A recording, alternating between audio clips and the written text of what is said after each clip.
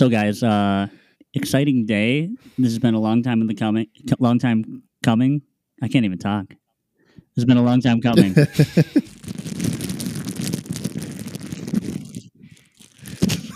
You hear that? What is that, Drew? That crinkle? This is a cheeky little red rooster that's still in the bag in the hermetically sealed packaging. What does it look like? Looks a little different from the other red roosters that we've lovingly put on our hands for the past year. This one is a little green. It's got 3 letters on it and a flag. What are the letters? Well, one of them starts with a G, and then there's another G, and then there's a T. I know those letters. Holy Christmas. Jiminy Christmas. It's a GGT glove. Cock-a-doodle-doo, mother. We got a GGT glove. It's called the Shrink. Woo! The Shrink is here. We did it. The Shrink is here, and we have tested this for you. Battle tested. It has been put through the hottest, stickiest, humidest weather in the country. On record, actually, while we were playing golf with these gloves, the hottest day on earth in recorded history had happened. Crazy. And guess what held up? The Shrink. What gets wetter as it dries? The Shrink glove The Shrink. by Red Rooster. In all seriousness, very excited for this. Red Rooster has been a phenomenal partner of ours for a year, and we're capping off our 1-year Annie with our own golf glove. This is not only a first for us to provide a merch collaboration to all of you listeners, but it's also the first time Red Rooster has collaborated with anyone on any product. So we're very, very humbled by that and don't take that lightly one bit. So if you go to redroostergolf.com right this second, put your stuff down and go. Put your phone down, throw it away. Don't throw your phone away because you actually might need it to go to your browser. Open your browser. Chrome, open your browser Firefox, first. Safari, Bing, whatever your browser is. Go to redroostergolf.com and you can buy a Shrink. These come in all the sizes that all of the normal Red Rooster gloves come in as well. We're hand inclusive. Yes. Which makes sense because we just came back from the U.S. Adaptive Open, which is the most accessible golf tournament major that's ever existed. Shout out to the USGA. Shout out to Red Rooster. Buy a glove. Get your Shrink. Even if you don't play with a glove, you should get one and just like hang it around. Like leave it around your home for people to admire because it's also just it's a piece of art. I love looking at it. It's a great glove. I love the contrast between the white and the green. Green is my favorite color, so I want green all up in my view at all times when I look down at my wrist when I'm about to hit a golf shot. Little pop of color, a little confidence. Think of the Shrinks. Think about how golf can be a tool that I use to get to know myself better. And then I think of the Shrinks, Bradford, Connor, and Drew, who have been there in my ear hole for 2 years, telling me to take my golf a little more and a little less seriously, to look inward, to connect with my surroundings. And then I hit that golf shot. And you know what it's going to sound like? That's right. A well-struck golf shot. Oh, I thought it was silent. Well, yeah. Then that's for y'all to fill in the blank with your favorite golf sounds. Got it. Sorry. So we're going to leave space for all of those types of golf shots, your chunks, your thins, your blades, your pures. Lots of pures are going to be had when you have the Shrink on your hand. You're going to think of us. You're going to think of Red Rooster. Go make a birdie. Or a double bogey. Yeah. And it's cool either way. We love you either way. redroostergolf.com. Cock-a-doodle-doo. You can also use code GGT20 and still get 20% off, just for the record. Love you. We love you. Cock-a-doodle-doo.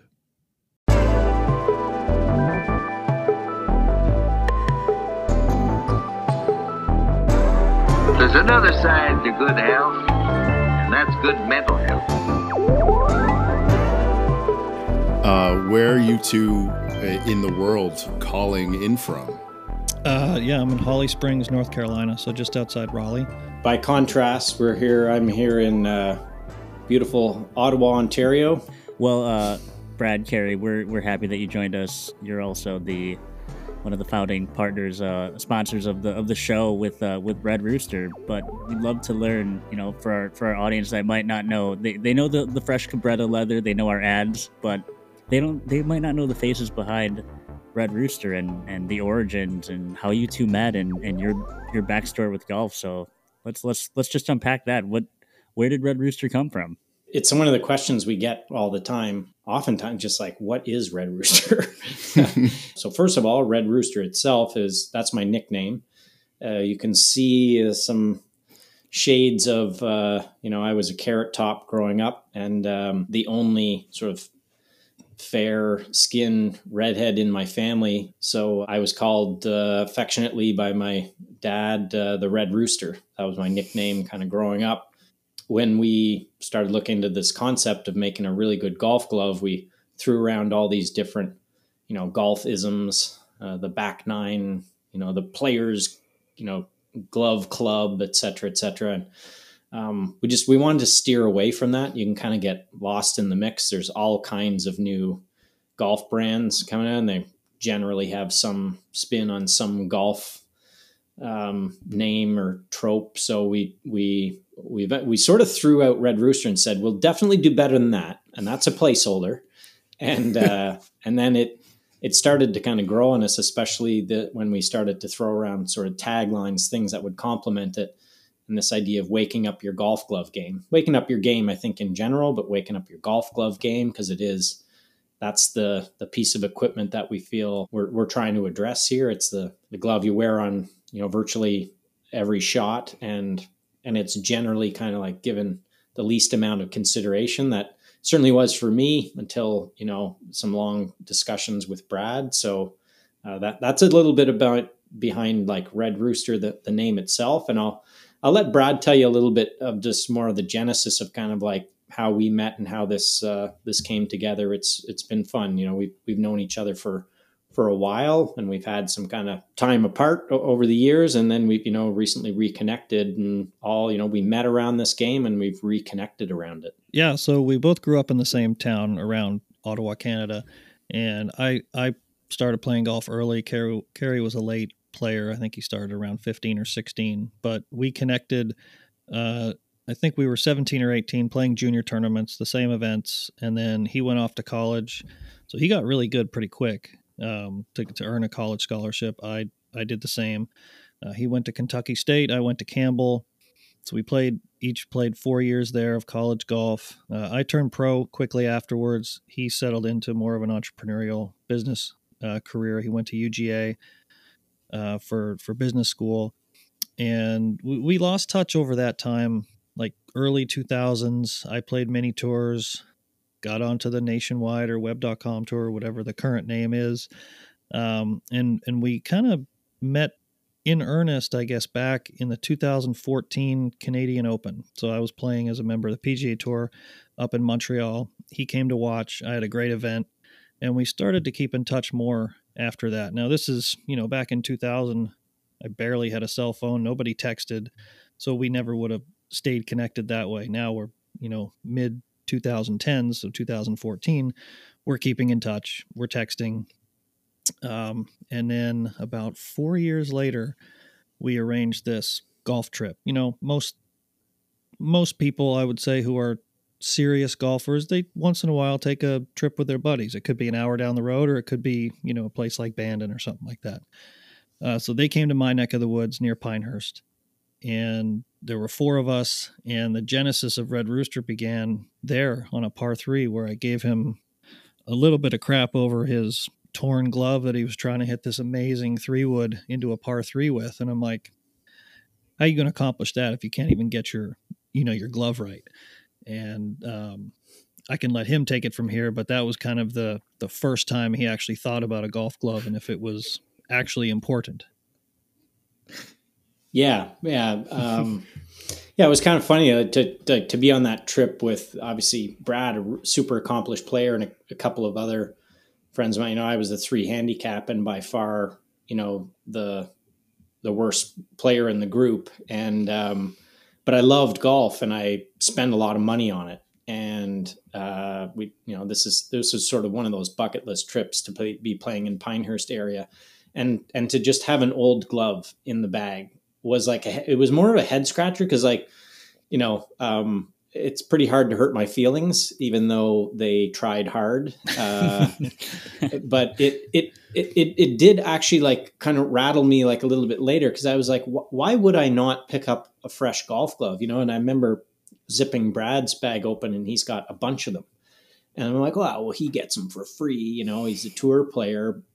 But the other two guys, one's a great teaching pro and the other's a really good top amateur. And they've got brand new gloves for the trip. Like they just planned around that. I thought, why am I not sort of investing in this? And am I missing something? And I had played college golf like Brad touched on. I got gloves for free for a while. And then I just kind of gotten into this bad habit. I don't know. It's like, I do spend an awful lot of time and money on golf. And maybe that's the one area where I justify to myself, like, well, if I just nurse this glove longer than I need to, then I can, turn a blind eye to the rest of the places where I overspend on the game. But it was, and then I would start to have that conversation with more and more people. And I just started to notice it, that so many people just have this old glove and otherwise brand new equipment and awesome new outfit. And it just was like also always this sort of afterthought. And then, you watch tour pros who, slide a fresh glove on the first tee. It's just part of their preparation. And so we kind of keyed on that. And I think, I thought, could I solve my own problem? Because part of it was just that like going to the pro shop and almost feeling like I'm overpaying, at the last minute, it just felt bad. And then when I've overspent on that glove and then I use it longer than I should. And so we started brainstorming some ideas around, how could we solve this? Not just by making like a really good glove that we think could last, something built for top amateurs. Most of the, tour pro golf gloves are great for tour pros because they're disposable, but they're not really meant for amateurs who need to get, 6, 8, 10 rounds out of them. But also like the delivery mechanism, like how can we make this easy for people to replenish this and almost show up as a reminder to say, maybe it's time to change this out. And I think, I love working with you guys because you're getting to experience not just, hey, this is a really great glove, but also like the delivery mechanism with our subscription. We've got over 1,000 subscribers and that's probably the one area that we're most excited about is just that delivery option has really, it's growing and those are probably our happiest customers. Yeah, I love my subscription. I love it. I think one's due today. So very excited about that. It's glove day. I also appreciate y'all sent the whiteout glove just as a little bonus. I appreciate that was something I wasn't expecting. I said, wait, I have a glove today? And it was so happy. It is so funny how the best ideas come from like a pain point. And I know pain point gets thrown out there a lot in business. Like, what's your target demographics pain point? But for y'all, it was like actually personal. It was like Carrie's literal pain point. Somebody tapped his like a golf specific insecurity and was like, there's your issue, man. It's your glove. And then boom. For sure. And, the funny part was, like he alluded to, we spent some cash to play the course, to stay in a hotel. We had a couple nice dinners, and it's like this ratty old glove with a hole in it. Not to say, hey, what's another 20 or $25? But it's like, you wear this every shot that you're not putting. Why wouldn't you have a nice one? Mm-hmm. The glove, if you wear a glove, you know that it performs a function, right? And when it stops performing correctly, you should probably get another one because it's made for a purpose. And that's kind of not our tagline, but our message to customers who reach out. It's like when it stops functioning the way it's supposed to, it's time for a new one. If you have to actually acknowledge that it's not working, then you need a new one. Mm-hmm. Because there's not a lot more frustrating. And I've seen it I've played thousands of pro-ams in my career. And you see guys who've never changed their grips. and who Mhm. wear poorly fitted golf gloves or old golf gloves. And it's like, how are you even holding on to the club? Like Mhm. this looks like it could be a Kramer Seinfeld moment where the club just flies out of your hand. Like these people are holding on for dear life, right? Mhm. There's things that you can do to kind of make the game easier. It's a really hard game, really hard. So let's just keep up with some of the things that you're able to do on a not even a month. Doesn't have to be a monthly basis, because if you only play a couple times a month, then you don't need a new glove. But these things that we can all do to kind of help ourselves when the game is so difficult to master. Yeah. You don't drive a car with bald tires. Why would you grip a club with a bad grip? Right. It's kind of similar idea. And it's like Carrie said, most people just don't think about it. And when we bring it to their attention, it's that light bulb moment. Like, yeah, that makes complete sense. Yeah. Yeah, nobody disagrees with you. We had this really interesting contrast. Brad and I, we were brought in. We do a lot of tournaments, do a lot of tee gifting, where in some cases we've even come in and we'll fit everyone. So that's the other nuance. Is I think there are in total between our youth gloves. So we have 4 sizes of the youth gloves, which we donate, our sort of 1-for-1 program. Then we have our women's gloves, 6 sizes there. And then there's 22 sizes of the men's gloves. And a lot of people don't realize, like, they're wearing a glove that doesn't fit them. They don't even realize, like, how many size options they have. They're just, hey, I'm a large. Mm-hmm. And you can see that this thing is, it's so sloppy on their hand. Like it fits like sort of like a winter glove, instead of, right? You could fit 3 gloves underneath there. Right. Yeah. And like it's shocking. So Brad and I, we do this really high end pro-am, and Brad's playing in it, and I'm on one of the par 3s, and these groups are coming through, and what is there, 100 plus golfers that day, and not even one has like a new glove that day. And this is, they spent thousands of dollars. It was a very expensive pro-am and a beautiful golf course, top 100, a bucket list kind of golfing experience. Nobody's kind of broke out a new glove that day. And in a lot of cases, the glove doesn't fit. It's super old, but I didn't see any ratty golf. Like, these are like brand new sets of clubs, new gear, new hat, new hoodie, everything else, logos everywhere. And so it is just, you have that conversation, and we're having it more and more. So that's kind of where the brand's built around, just kind of like chatting about golf gloves and finding kind of some of the solutions. But even on the youth glove that we donate, that was another thing where we were, we didn't set out to donate gloves to youth golf. I had a hard time. I have 3 young daughters that I'm trying to get into the game, and you can't find kids' gloves, or you can't find them in sizes that fit them. Like, even a lot of the youth gloves are pretty big.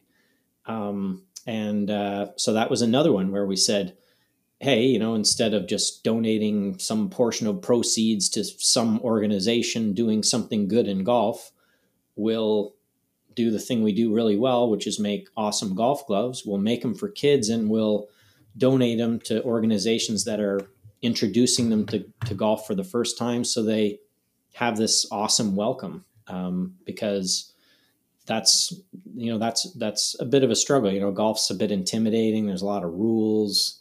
Often they go to some of these events and they don't, the balls stay there and the clubs stay there, and this is maybe that one thing they can take home with them as a memento, and may get them, at least to say something good about golf. You don't have to love this game, but just don't hate it and don't badmouth it.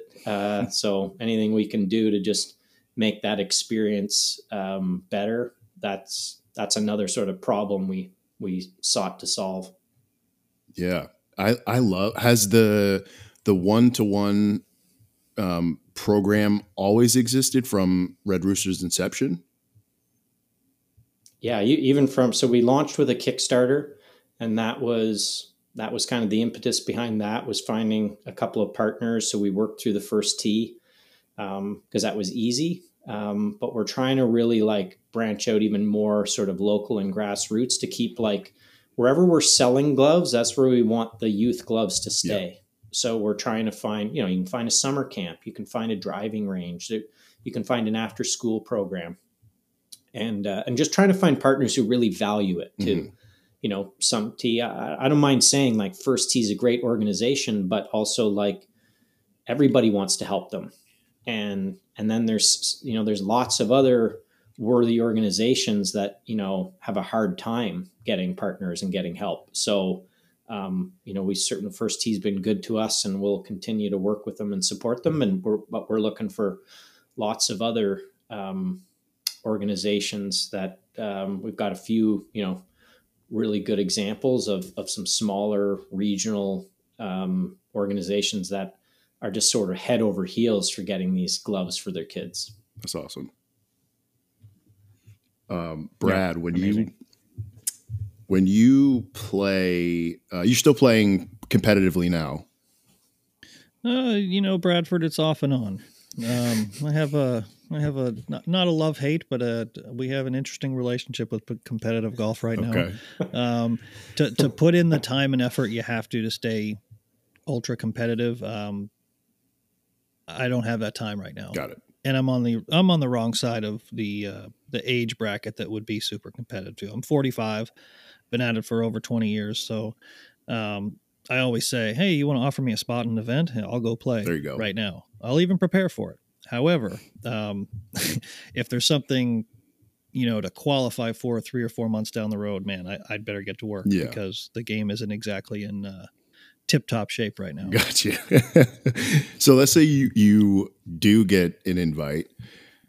Like, how big of a flex is it to pull up? You're competing against other people in the field, and you have your own glove.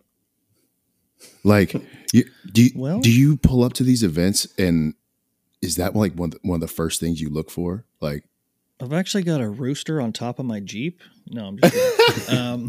Like the Domino's truck. It's fun to be a little bit different. Like, I've been a Titleist guy through and through my whole career. They supported me greatly. But when it was time to kind of move on for both of us in terms of the golf glove, it's kind of a cool feeling. And the first thing you see is our logo, right? And it's a little bit brash, and we definitely brand our gloves really well. And so it stands out. And so people ask questions. Mm-hmm. And so one of the things that I think as a first impression is when you get our glove and you put it on, it feels, I mean, I don't want to brag, but it feels awesome. It really does. This is the place to do it. Yeah. Yeah, that's true. That's true. It feels awesome. And so I think maybe the expectation might be lower when you see a red rooster on a glove, but when you get it in your hand and when you put it on, that expectation rises all of a sudden. It goes up. And we have plenty of people in pro golf playing it. We've got long drive guys playing it. Which I think is a testament to how durable the gloves can be. Right. And it's I'm not flexing quite yet, Bradford. We need to be in business for a few more years, but it's a neat feeling, and it's always a question because the logo, I have logo on my bag. I've got the logo on the glove, obviously. I'll usually wear a Red Rooster hat. So yeah, we're proud of what we've done so far, but it's only been 18 months of being truly in business. So we've got a long way to go as well. Yeah, you've done quite a lot for 18 months. Y'all should be proud. I'm proud when I put the glove on. I'm telling people about it every time I play. Because, I mean, I've had the saddle, I've had the all black, and that goes with absolutely everything. And I look forward to the day, Brad, where you're playing your next competitive round. And you do get to flex. You see somebody with a ratty glove. Oh, that's a nasty little shank you just hit. Take your glove off, finger by finger. Like a doctor. You're welcome. Like a surgeon. Yeah. That's it. You're welcome. Compliments of the company. I'm looking forward to that day. Compliments of management. Right. Yeah, that'd be nice. Well, guys, we'll have to get out and get around in 2023. I'm sure we can make it happen. You'd enjoy playing with Brad. It's kind of one of the perks from my perspective of just kind of, I love golf and I love playing with someone who plays it really, really well. And it helps my game, and it's fun to watch someone who can play golf as well as Brad, and he's really open. So I'm always kind of like asking lots of questions, and it's just a fun way to play golf and to interact. So that's been probably one of the biggest benefits of getting into business together, is just, getting to play golf together. And then, I got to caddy for Brad in the Corn Ferry finals, and that was just a treat to be, inside the ropes and watch, Brad play at a really high level and just kind of see what it takes to compete at that level and be part of it. So we'll definitely have to find a time when, if you plot all of us on the North American map, we've pretty much got it covered. So we'll try and find something right in between all of us, or the right timing. Hopefully we can make that happen this year. Do you remember the kid that we played with, Kerry, the last 2 rounds? He was a really tall kid. He was Asian. He was from, was it Thailand? Taiwan. No, Taiwan, yeah. And he had gotten through pre-qualifying and first stage, and now we're at second stage. And I think it was the first time he'd ever been over. So he's been over in the U.S. for a month and a half or 2 months. Wow. And the guy who was helping him out and caddying was from, I think, San Jose. But the reason I bring up this story is he had the oldest looking glove you'll ever see, and he never changed it. And it was like you could see the black streaks on every finger. And I'm thinking, you could almost see through it. This guy has spent $15,000, if I'm going to be conservative, right, on this trip, which has encompassed a month and a half or 2 months, 3 stages of qualifying, and he's wearing this glove that is doing him no favors. And at the professional level, and especially at second stage of Q School, it's always going to be one shot here or there. And I was not mortified because, hey, it's another guy who hopefully I'll beat, and there are reasons for that. But it was really surprising to me that that anyone would wear that type of glove for, a serious ultra competitive round. And he wore it, I think we were paired from 3 days, and he wore it all 3 days and never changed. And there was another guy who wore, was it rain glove? Yeah, which he rotated like 4 rain gloves. Yeah, because he had super sweaty hands and nothing really worked for him. Which is always like, that's fine. He's figured out what he needs to do, right? But I was like, man, that's a lot of work. He's got 4 gloves on his bag at all times, and he's rotating through because he's just a sweater, a heavy sweater. I never considered that, because it's not bad. Yeah, I mean, I got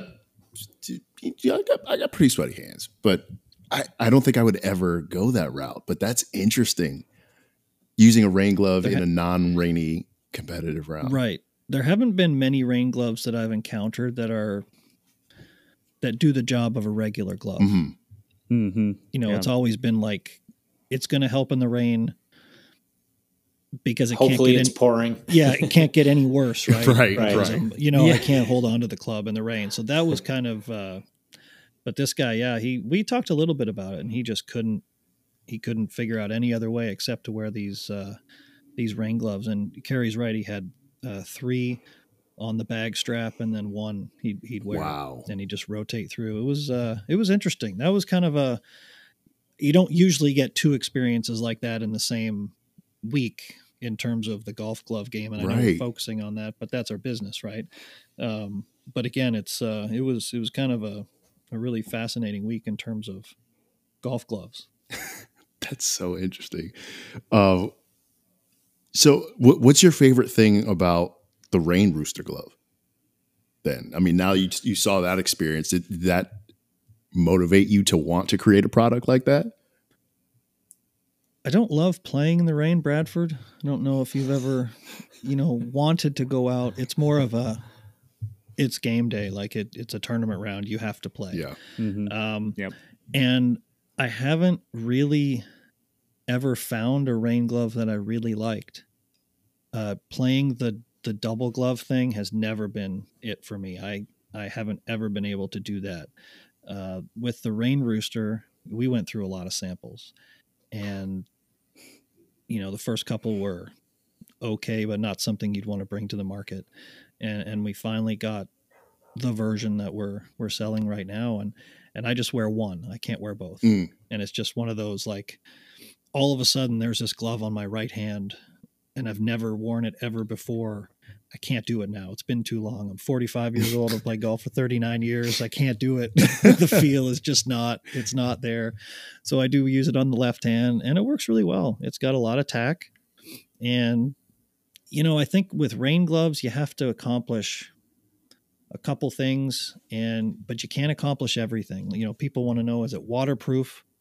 Yeah, to a point. But, if you dunk it in a bucket and it comes out, it's not waterproof. But in a moderate rain where you're not going to, have the horn blow and be called off the course, it's a pretty darn good rain glove. It keeps it tacky. You don't have to constantly keep your grips dry. So that was kind of like, how can we achieve the most possible without trying to oversell it? Like it's almost impossible to find the magic elixir of the rain glove that, you can put on both hands and it will be the exact same as if you were playing in 80 degrees with a leather glove. It's just not going to happen. Yeah. Man, Carrie's more well-versed on it, but that was kind of my perspective. I'm more of like the sicko. Like Yes, like when I see it raining, I get giddy. you start salivating. Because I know nobody's going to be out there. Right. And now That's I can true. go and play. Everybody hides from it. And I'm like, that's what I love. So it was kind of like this mix of, Brad wouldn't wear what was in the market. Like there's not a rain glove you could have given him off the shelf that he'd wear in a tournament round. He'll just flip through a bunch of leather gloves because he can. And I was wearing whatever rain gloves were out there. And so we tried to make something that Brad would wear, or that we thought a pro would wear. So it's going to get you through the rain, but it was a real focus on feel. And so it's pretty thin. It's got some tack. It isn't like, some of these gloves are just so thick and bulky, and yes, they're waterproof, but you might as well be washing dishes. And so those are the things. And maybe this is the perfect time to cue up Connor, because I know he's given the rain gloves a go. What were your thoughts, Connor? Have you actually played in the rain with them, or did you just kind of try them on for feel? I did play in the rain with them, and I, especially coming from a Portland, Oregon, Pacific Northwest, heavily rained upon background. Like I played in golf in the rain throughout all the seasons, and I never really found a pair of rain gloves that I was super satisfied with, genuinely. And these ones, I felt like a Premier League goalkeeper. Like I had the tack. I was ready to go. I was ready for anything. I was like splashing puddles with them to activate the secret stuff, and I felt good. Like I could make a swing confidently. And it's another use case for the rain gloves that I think people often overlook. So if you're like me, I'm a schwitzy boy. I sweat profusely, particularly in the Northeast. We get some wicked humidity, and I know the people down south in the United States do as well. I used to sweat through my leather gloves so quickly in the August heat that I started wearing rain gloves as a catch-all, as a means to like still swing confidently. Because there was once where I lost a club completely because my leather glove had completely saturated with the sweat from my palm, and that was disgusting. I felt like a garbage person. So to have a rain glove, truly, like to have a rain glove in my mind, just consciously, so I know that when I swing through the ball, I'm gonna have grip and I'm gonna make contact. Like it frees me up to swing out of my shoes, which everyone else knows I love to do. Yeah. I hope that's a good endorsement. It rains in the inside of Connor's glove. It's a perfect endorsement. Yeah, I hadn't heard the Premier League goaltender analogy. That's great. We love that.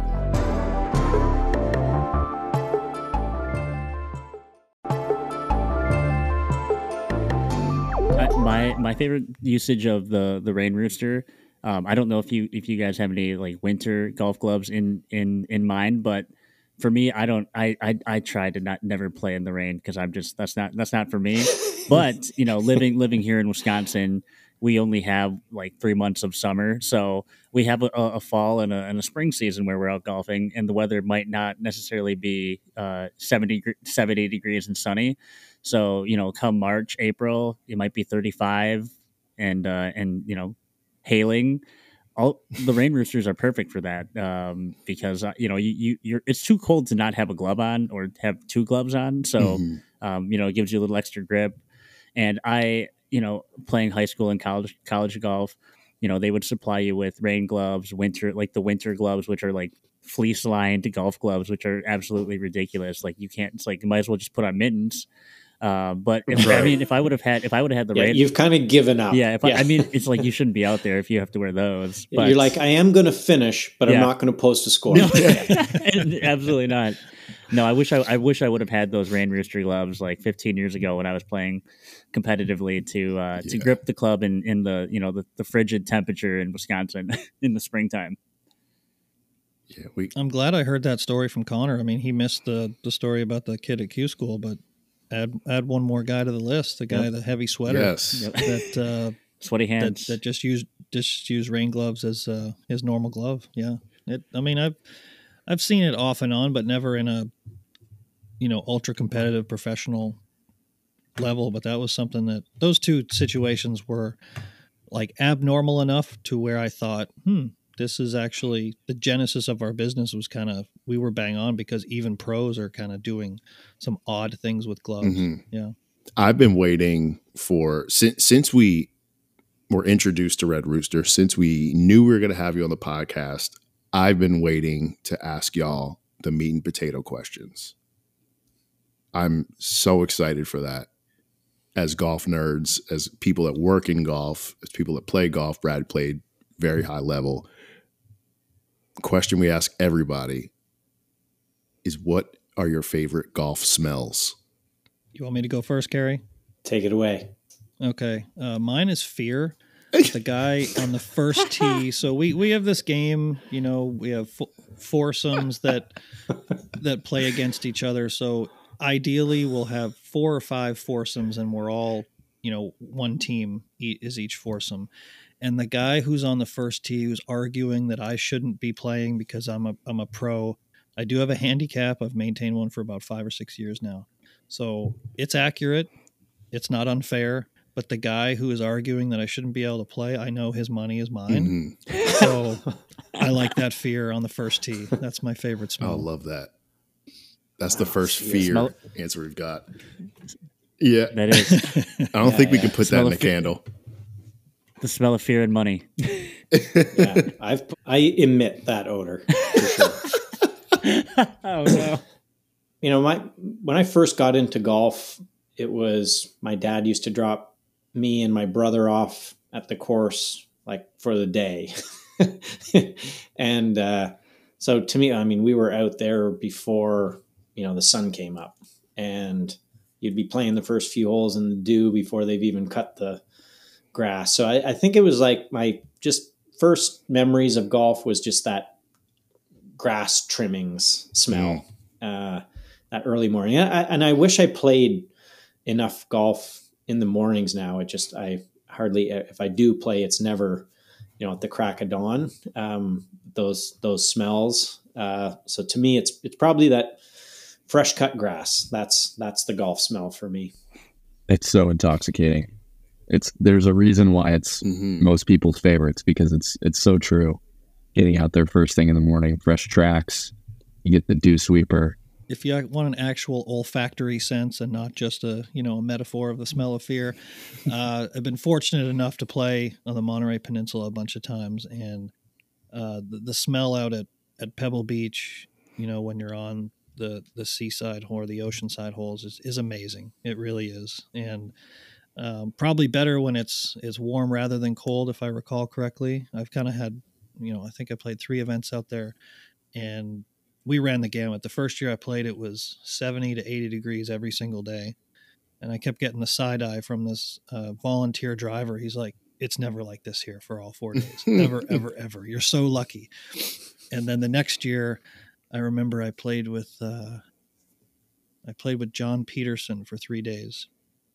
And he was so mad and bitter because it was about 45 every day and raining. It would have been a great week for the Rain Rooster, let me tell you.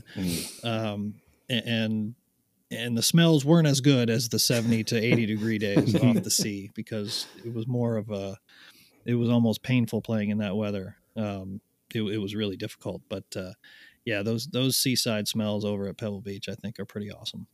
All right, I'm excited for this one too. So, Kerry and Brad, let's say you guys are teamed up for a best ball event, and you bring home some hardware. You nail it, you win. Next year, they invite you both back, and you get to host a champions dinner in your honor. Each of you gets to host that dinner and bring your own menu to the table. What would be on your champions dinner menu? Let's start with you first, Well, yeah, Kerry. I'll have to go. I already know what Brad's bringing. There's something over his shoulder that I think he's looking at, and it transfers over to a certain chain that is all over the United States. I think that's what he's thinking of. Is that right, Kerry? No. Oh, Timmy Hortons? No, it's a red it's chicken. a chant with I'm kidding. with its roots in Georgia. But I'll let Brad bring that out. For me, it's probably got to be. I love Mexican food. I just love those flavors. Just those fresh veggies and that mix, that sort of like smorgasbord, whether it's burritos or tacos or and I love the beans and the queso and the salsa and the guacamole. So that's anything kind of in and around fresh, authentic Mexican food. That's what I'd be bringing.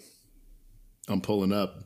I'm just stealing the menu from Chick-fil-A and bringing it to the dinner. There we go. That's my. I'm a little bit of a connoisseur.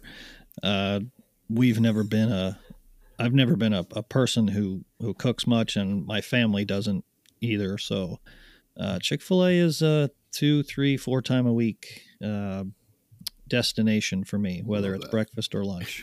So, yeah. He's a VIP. The number one, large size. Yeah, there's a few of the managers over at the Chick-fil-A in Holly Springs who just wave and say, "Hi, Brad. How you doing?" Yeah, you'll have your usual. Yeah. All right, so, right. Basically, yes. You said roots in Georgia. I thought you were going to go Zaxby's, because their logo is actually a true. rooster. Yeah, and I went to UGA. Right. And Zaxby's is out of Athens. Yeah, it's tough. I mean, they're both great. And actually, when I was at UGA, I worked with Chick-fil-A. We did like a consulting project with them, and so a couple of Georgia, businesses that have been really super successful in that space, and In the chicken space. Brad has frequented them both. But I think you have to be. We had a great trip. My wife and I. We've got 4 young kids. We've been married for, it'll be next week. It'll be 12 years. Congratulations! But we just went on a trip to Italy, and it was the first time we'd been away together since we'd been married. So it was long overdue. And I think I'd have to bring the dessert. I haven't been over there. Like, we were having gelato for breakfast. Yes. I mean, Of course. So just all the different, flavors. It was like, I think we could do shouldn't we do some more gelato? It's like, I think we just had it. Yeah. But that was amazing. So I think we'd have to do some gelato. We would go into these places and be like 200 flavors of gelato, you know? So I think we'd do, 100, 150 flavors of gelato there for the Give me the pistachio, Masters please. faithful. Oh, pistachio. Give me the Good pistachio. call. Nice. Yes. Carrie, I need to back this up. What was getting? Did you guys get married in Canada in January? We did. That was a cold. That was a cold wedding. It was. Yeah, we got. I Bring remember your furs. going from the church to the reception in a horse-drawn carriage, and it was. I think it was like -5. So it was brisk, and I lived in North Carolina, Kentucky, and Georgia, and a lot of my friends from those locales had come up, and they were like, legitimately, they were like, I remember they were like concerned. They were like, "This is Like, we have to go where? this is dangerous. It's dangerous up here. Like, Yeah. what happens when you run out of gas?" Yeah, right. And That's a horror story. yeah, like you'd die. Yeah. Well, I was just thinking, my wife's sister got married on January 15th in northern Wisconsin, Okay. and we did Okay. like picture. This was like 10, 11 years ago. But I remember we did pictures outside, and we're like, do we have to do pictures outside? And we did. It was, I don't know, we were out there a while, but no one got hypothermia, at least. See? Yeah. That's a win. That's Drew, fantastic. Drew, my college roommate, he lives close to me still, but he got married to a girl from Appleton, Wisconsin. Okay. And their wedding was in late November in Green Bay. Okay. And I attended, and it might have been the coldest I've ever been in my life. And it was just literally going from, wherever the reception was to across the street where we were staying in the hotel. And Yeah. it was the most bitter cold that I've ever been a part of. And that's coming it from a was, Canadian, too. You're saying it was cold. Exactly. So it must have been cold. It was frigid. It was frigid. It was really, really bad. So going along the lines of you guys won the best ball championship, to pump you up on the first tee, you were each given a walk-up song. What would be the song that you would want playing when you're teeing off on the first hole to get you amped up for the round? We'll go with Brad first. So here's the thing: if I want to hit a good tee ball off the first tee, I can't be pumped up. I've got to be. I've got to be brought down, because my whole career, it's like, slow down, Brad, slow down. You know this is the deal. You need to slow down. So I'm going to do like a slow song from Celine Dion or something. I need my blood pressure and my heartbeat super low, right? Yeah, exactly. yeah. I My love heart this will game go and I on. love this event. Yeah, it Some has to be Jade. slow. If I threw out a Motley Crue song or an ACD song, which would be a pump up song for me, it would not go well. That's more Got of it. how I grew up playing hockey. That's the entrance song for a hockey player, for a Got golfer. it. My whole thing was always like, I'm so tense. I need the tension brought down. I need something really slow. Shout out Canada too, Celine Dion. I mean, you're keeping it in the family. That's a As great a quick call. aside, I didn't see that coming. me either. Yeah, no. Well, first of all, I'm going to put Celine Dion, "My Heart Will Go On" the GGT Walk-Ups playlist. That's our first submission from Celine. Long It is. overdue. Yes. As a quick aside, Rolling Stone put out their best 200 singers of all time and left Celine Dion off the list. And she has, I forget what her fan base is called. Like Nicki Minaj has like the Barbs, Beyonce has the Beehive. I forget what Celine's group is called, but there was a group of them that literally drove from, I forget which province she's from, but drove from there to New York City to protest outside of the Rolling Stone magazine office for leaving her off the hardcore. list. That's hardcore. Wow. And That's fairly. 200? She deserves to be on that Yeah, list. 200. Wow. It's egregious. There's not 200 people better than Celine Dion. Come on. It's I need to see that disrespectful. list. I think Seriously. Shaggy made the list and Celine did not. No. Yeah. on. Wow. Come on. I'm gonna drive to New York. I just looked this up, and Celine Dion's fan club is named Team Celine, Oh, but also Équipe Celine Ah. in Keep- French. Yep, that is the Ah, French word see. for. So it'd be from Quebec, right? Bradford. That's where they're. Okay. That's where they'd be based. That's where she's from. Yeah, they're headquartered in Yeah. Montreal. So actually, not that far from New York City. Probably 6-7 hour drive. Okay. That's right, Carrie. yeah. That's about right. Yep. Yeah. Yep. They were outside cussing Rolling Stone out in French. Yeah. They definitely have Yeah. jackets. Yeah. They've been activated. I have another. It's Brad stole my thunder. I had Celine Dion. All right, he's got my heart will go on. Just What you kidding. got? You can see why we work so well together because everything's up. We're 180 degrees apart. I'm going to go a little band from down under called AC/DC, little tune called Thunderstruck. I was actually in Montreal this weekend. This past weekend, my daughter was playing in a ringette tournament. And so they got all these pump up songs, right? And mostly some of this new pop. And it was just bringing me back to my hockey days. And that was the song. Like when that was going around during the warm up and we were like skating around, with no helmet on. And we had like combed our hair and stuff. And we had like the hockey hair flowing.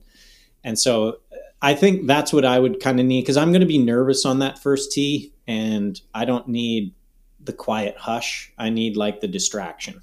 So I'd like to see like the crowd getting pumped and that guitar riff and the wow, wow, wow. Yes. I need everybody standing. And so that's like a bit of a Iconic. distraction so that because you never really know where it's going to go off the first tee these days for me. So I need to get probably the cheer either way, just less focus on the result and more just a little bit theatrics. Yeah, you can pump one OB off the first tee. If you do it with confidence, you can get away with it. Absolutely. You throw Celine Dion up there and then you throw a duck hook left. Yeah. That's a tough one. It brings- Having to go back, Brings the grab mood another alive. ball. Yeah. Right.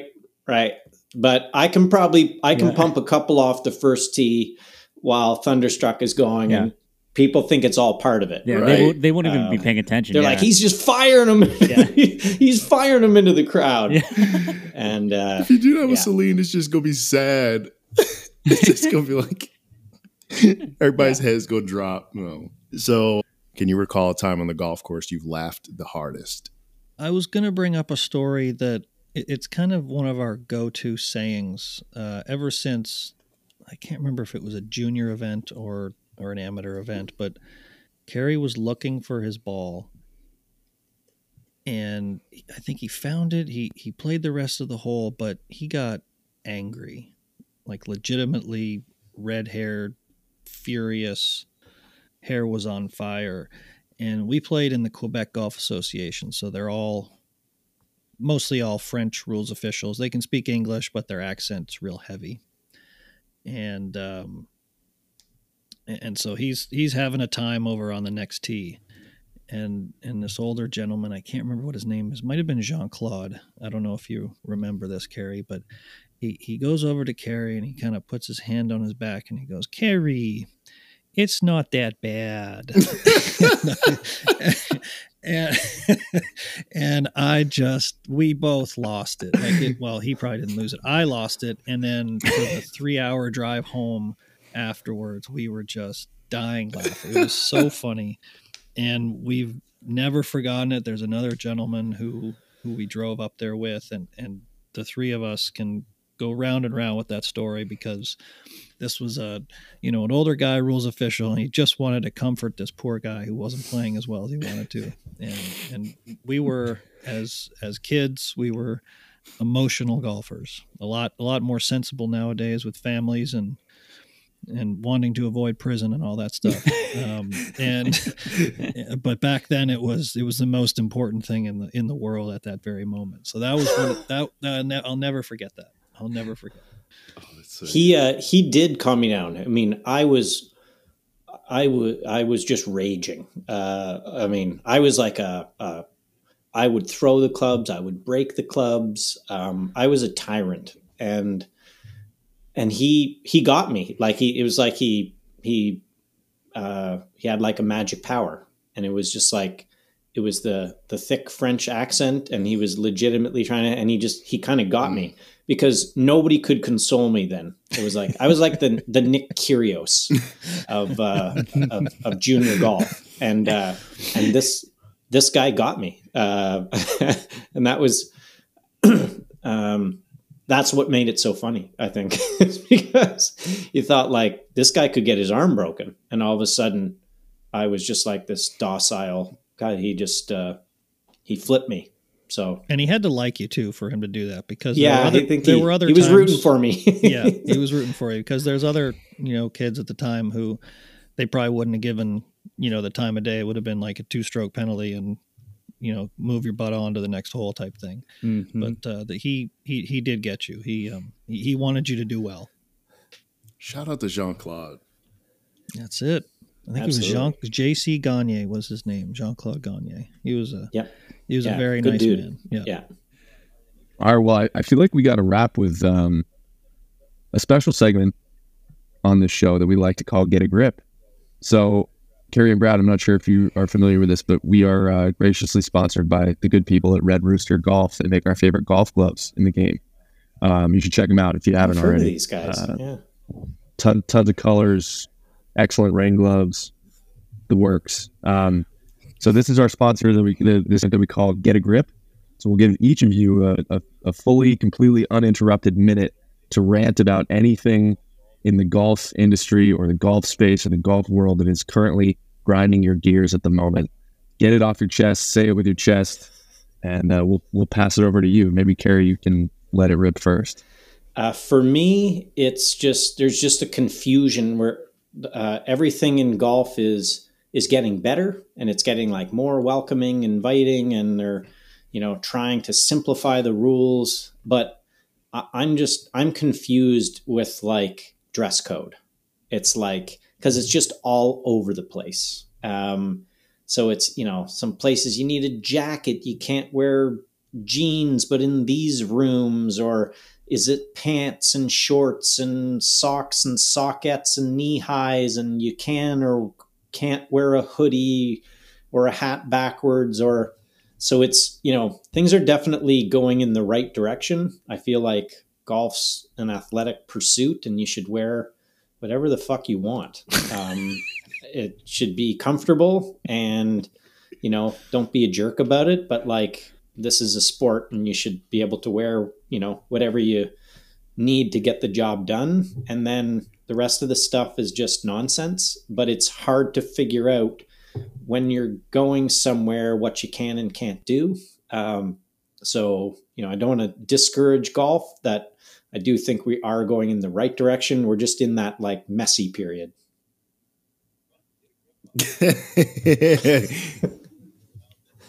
Grip gotten. Well said. Well said. All right, Brad, get a grip, my man. Are you ready?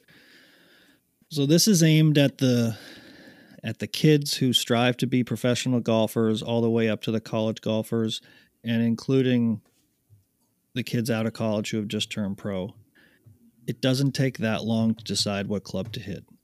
Generally, it's either one or the other. It's a 7 or an 8. It's not a big decision that you should take 5 minutes to decide what you're going to do.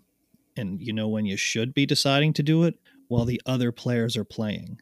Your process doesn't start after the guy's ball stops on the green. You should be constantly thinking about your shot while other people are playing, as long as you're not in their way. Totally fine. It's gotten out of hand. It contributes to slow play.